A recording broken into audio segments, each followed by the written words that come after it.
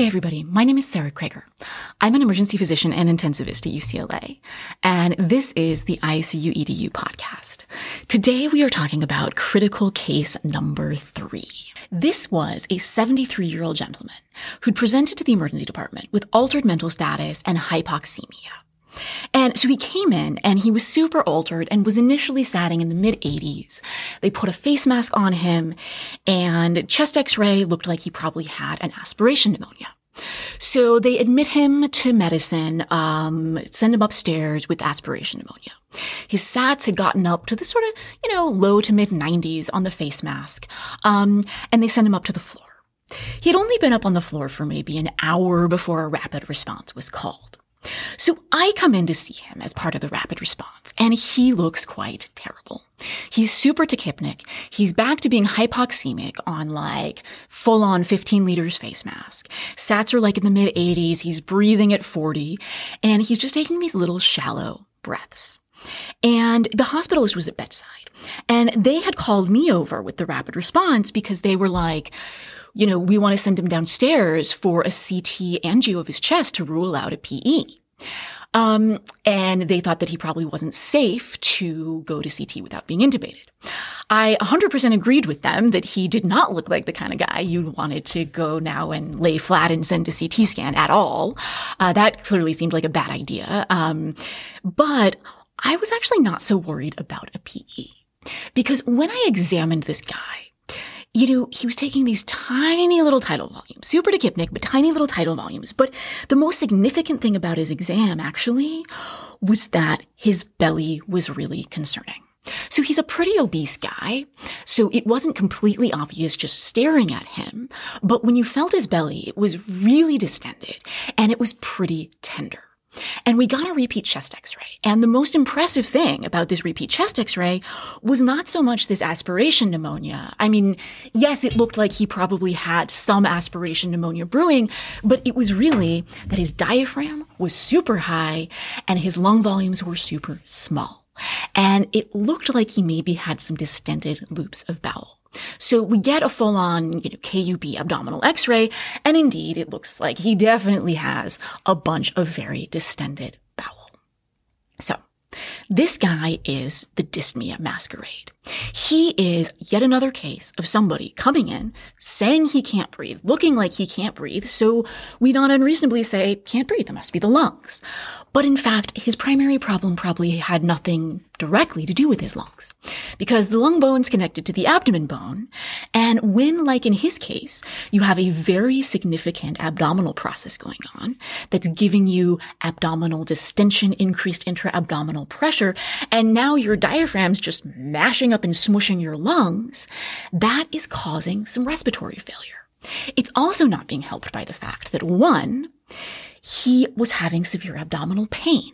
And just like you can have respiratory failure from splinting from pain when you have rib fractures, if you have severe abdominal pain, it hurts to take a deep breath as well. So he's probably also splinting from pain to a certain extent.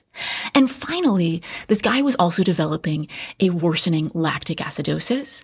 And so probably partially at least, he was a little bit tachypnic because of that. Now, why was he hypoxemic? Probably because of derecruitment. Right? It probably wasn't primarily the aspiration pneumonia that was doing it because it just wasn't that impressive. But that diaphragm mashing up on his chest, mashing those lung volumes down, was causing a lot of derecruitment. And so, initially to a point, just giving him a higher fraction of inspired oxygen with the face mask helped. But as things progressed and got worse and the derecruitment got worse, you could no longer overcome that just with oxygen. So, how are we going to intubate this guy safely? Because now I really want to send him to CT, but a CT of his abdomen, not of his chest so much. But I really don't want to lay him flat, because the minute I lay this guy flat for CT, he's going to vomit and aspirate. And then he's going to have a primary lung problem, because one of the least favorite things that can happen to the lungs is inhaling acid. Turns out they don't like that. Acid bath, not so much. So some of the worst respiratory failure I've ever seen has been patients who aspirated gastric contents. And that's what I'm worried about with this guy. So we're definitely not sending him anywhere till we secure the airway. But I was also like, his lungs themselves maybe aren't that bad. Maybe we can just place an NG tube, decompress his belly, and then maybe his breathing will get a lot better. And maybe we won't have to intubate, but either way, even if we still need to intubate him to send him safely to CT, it'll be so much safer from an aspiration risk standpoint if we can just place an NG tube. So that sounded like a really clever idea, except that it totally failed because he's super altered. He's fighting me. We're having to take the face mask off, partially at least, to try and place the NG tube. And, we tried a couple times and he just starts desatting profoundly now when we're trying to place the NG tube. So that plan clearly not working. Now we're just going to go straight to intubation. The question is, how do we safely intubate this guy? What is our biggest concern? What's our biggest problem here? Well, he's reasonably obese. But really, other than that, he doesn't on exam look like he should be anatomically difficult. Our biggest concern is that he's going to aspirate during intubation. So how are we going to safely intubate him? I sort of break things down into 4 categories. 1, how am I going to prep my patient? 2, what drugs am I having on hand?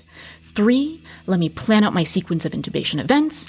And then 4, post-intubation, what am I doing here? So, for him, patient prep.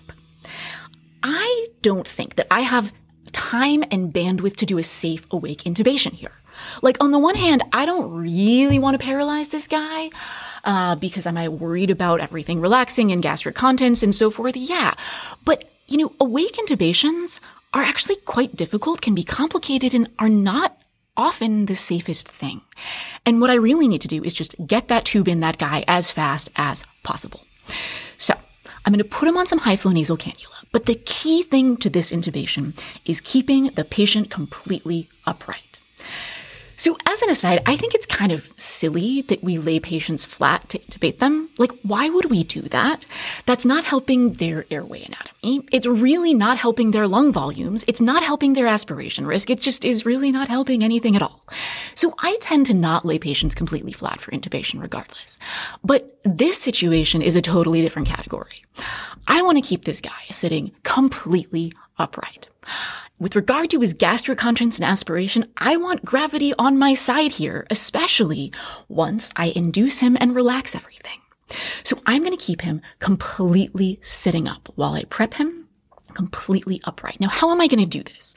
Because if I'm going to DL this guy, that's often why we lay people down, right? Because you just can't get a view with them sitting upright. So I'm not going to go first pass DL. I'm going to have DL as backup because if he starts vomiting on me and I can't see anything with my video scope, okay, absolutely. But that's not what I'm going to do first pass. I'm going to get a glide scope and a CPR stool. And I'm going to keep the patient sitting 100% upright. I'm going to stand on the CPR stool or just stand on the back of the bed if somebody can't get me a CPR stool, and then use my glide scope to overcome the sort of logistical steric hindrance of having him completely upright.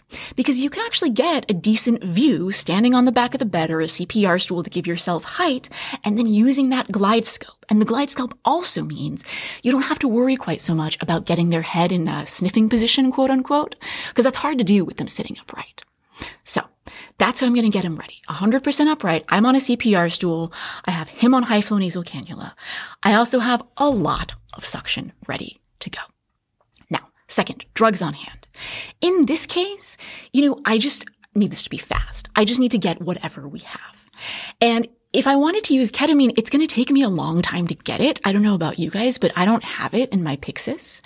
So I'm just like, grab the intubation drug kit that we have. And ours has rock, etomidate, and Versed. Great. So I'm just going to do rock and etomidate, but I'm also going to mix up some push-dose epi and get some fluids going. Because this guy is probably only normotensive because he's so sympathetically activated that he, is driving his pressure up because of his endogenous catechol because he can't breathe. So I know he's going to get hypotensive peri-intubation, or at least that's really likely. So I'm going to start some fluids. I'm going to have push-dose epi ready. Sequence of events.